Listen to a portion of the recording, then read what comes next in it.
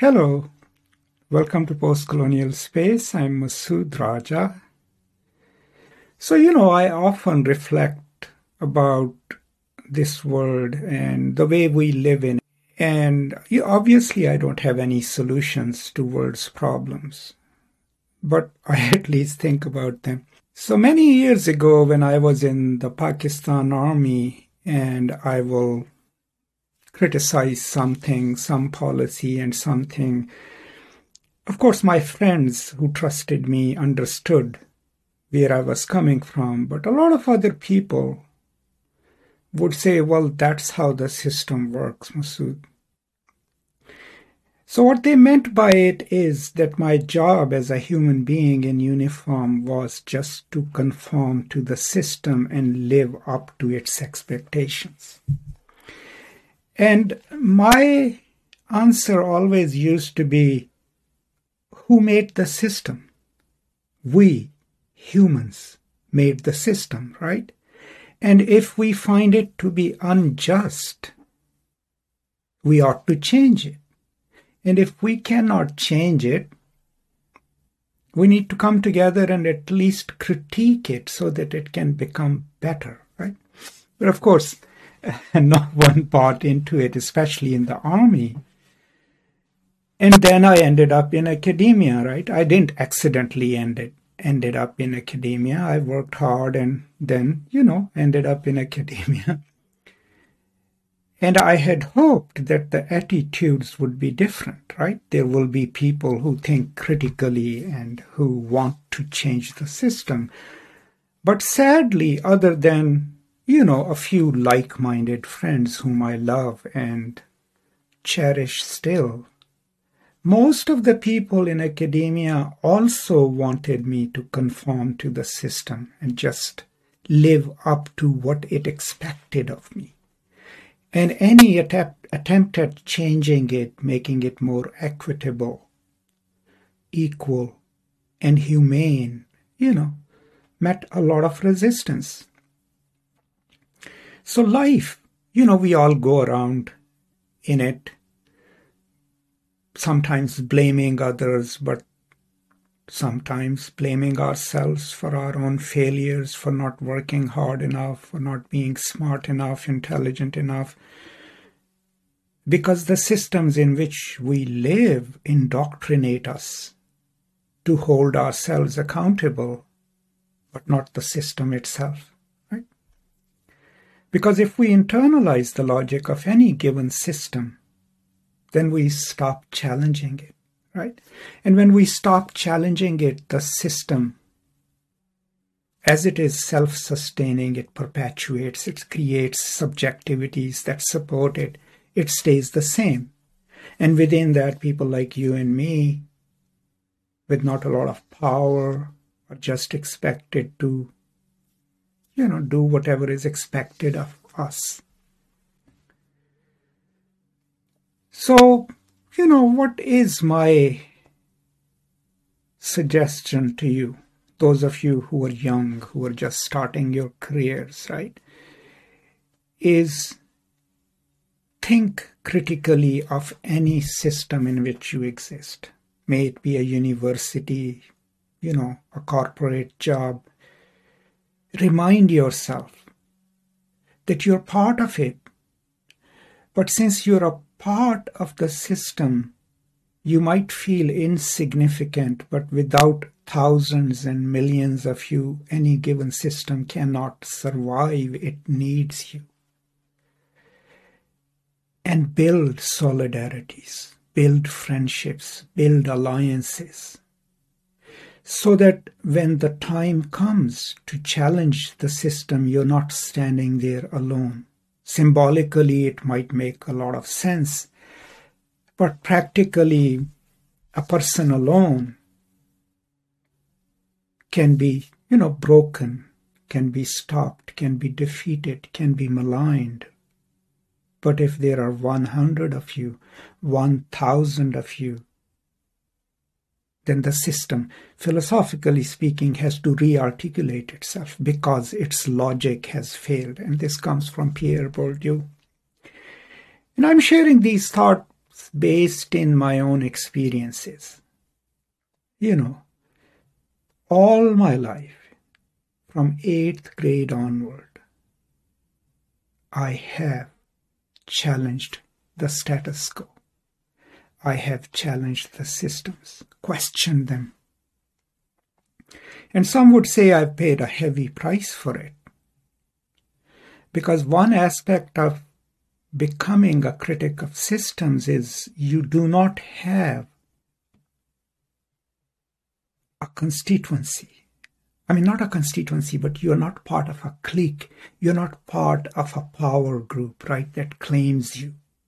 Because the problem with that is when you align yourself with a political party or an association or an organization, you lose part of your voice because they expect you to speak in conformity with their expectations. And when you don't do that over a lifetime of fighting, sometimes you feel isolated, sometimes you feel alone. But coming back to the world in which we live, years ago I had published a volume on critical pedagogy, and I wrote the introduction, and I still remember the opening sentence, and it was the world as it was, is, and will be, right? Is imagined. I think I'm paraphrasing. It must be built anew. It's a lofty goal. One person cannot do it, right? But if you're a critic, if you're a scholar, what if you made it your mission that part of what you write will be geared towards creating a more equitable world, a more just and humane world? If that is ingrained in your scholarship, if your teaching is imbued by that, then you will become the kind of transformative teacher and writer who will have an impact. And if an institution has 100 of you doing just that, imagine the reach, imagine the possibilities of change. So that's why in so many of my videos about life and, our existence on this planet are always about solidarity. I have never promoted that kind of singular individualistic heroism, even though it is required often to set examples. But most of the changes in the world, small or large, come because people get together, like-minded people, share their ideas, learn from each other, and then go and change the world. So as I have grown older, and as I have now left 2 careers, right, my military career and then my academic career, which sort of came at a great cost to me, right? Because the thing is, the 2 careers that I have had, they're not just jobs, they become your identity. So when you leave them, you lose part of your identity. So when I left Pakistan Army, that's all that I had known until that time. So part of it was me leaving something that had sustained my identity. And then, when I left academia, the same thing. It was part of my identity. So now that I am out there in the world, right, learning more things from people who work in a different environment, it has increasingly become important for me to think more about the world and to share these experiences with you. Because, anyone can read Foucault and understand them, or Derrida, or anyone else, right? The works that they have written, Marx, if they don't become part of a praxis, they are just inert words. I mean, you can sound smart if you quote Foucault or Derrida or Marx. You can impress a lot of people. But if they are not geared towards a praxis of change, then those are meaningless words, right? So as those of you, including me, students of humanities, right, we don't develop technologies, we don't make revolutionary medicines, nothing. We deal with ideas, and we deal with ideas that have a material impact in the world. And if we don't do our job, right, if we don't think critically and articulate our thoughts and build solidarities for change, for inclusiveness, for love, right, then who is going to do that, right? And when I use the term love in a lot of my places, remember I end my video with two instructive words, peace and love, because, they're both interconnected. But when I use the word love, it's how Paulo Freire articulates it and discusses it, because love is amongst equals, right? Where I look at you and you look at me and we love each other because we are equals and we have equal share of this planet's resources. So this world in which we live and sustain ourselves, work hard, right? We also know there are injustices in it. There are people who don't understand that they might have power over us now, but tomorrow they'll be gone. And I've seen powerful people in my life. When they were in power, they were absolutely powerful.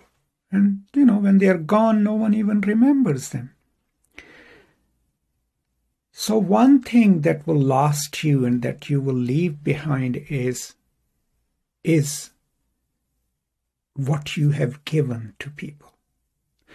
And that is what will change the world if we all think about sharing the little that we have with others, knowledge, material resources, our time, right? These are the little things that we can do. But pass along this message to others, right? That if we all come together, we can change the world. And that the world needs changing, right? But that changing cannot be done through hate, right? By excluding people from it. No, that transformation of the world must come from love, right? And hope. So, as you go out into the world, think about it critically, see where the injustices exist. We all know them. Then find out who else is feeling the same, right? Build cross-cultural, cross-racial, cross-gender identity, solidarities. And then find out how to work towards creating a better world without a hierarchy, without a top-down messaging. No, in a rhizomatic way, as Deleuze would say it, right?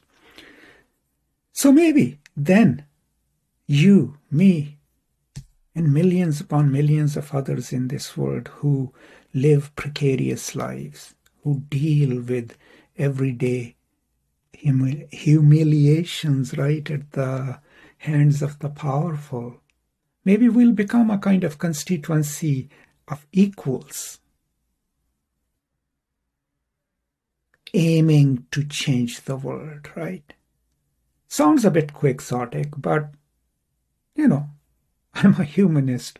I don't have many practical solutions, but I thought I should talk to you today as I sit here and think about my own life, past and present, and think about the future and the foreclosure of possibilities within the system in which I exist. But also the presence of this perpetual hope in the world, of good in the world, that is palpable, that we all can feel. The question is, can we tap into it and build a movement for change, right? Beyond borders, beyond religions, beyond identities, based in love and hope, as Freire would say. So these are some of my thoughts. As I said, these are not linear thoughts. I just felt like sharing these. Mostly these videos don't do well on YouTube because, people are looking for answers to their questions. And such reflections actually create more questions than answering any. But I hope, you got something out of it. More importantly, I hope you will go and figure out a better way of doing something good in the world and share your thoughts and ideas with me. I would love to read your comments and see what you have to say about this. That's all. Stay safe, be generous, be transformative, and I will now see you next time. Until then, peace and love.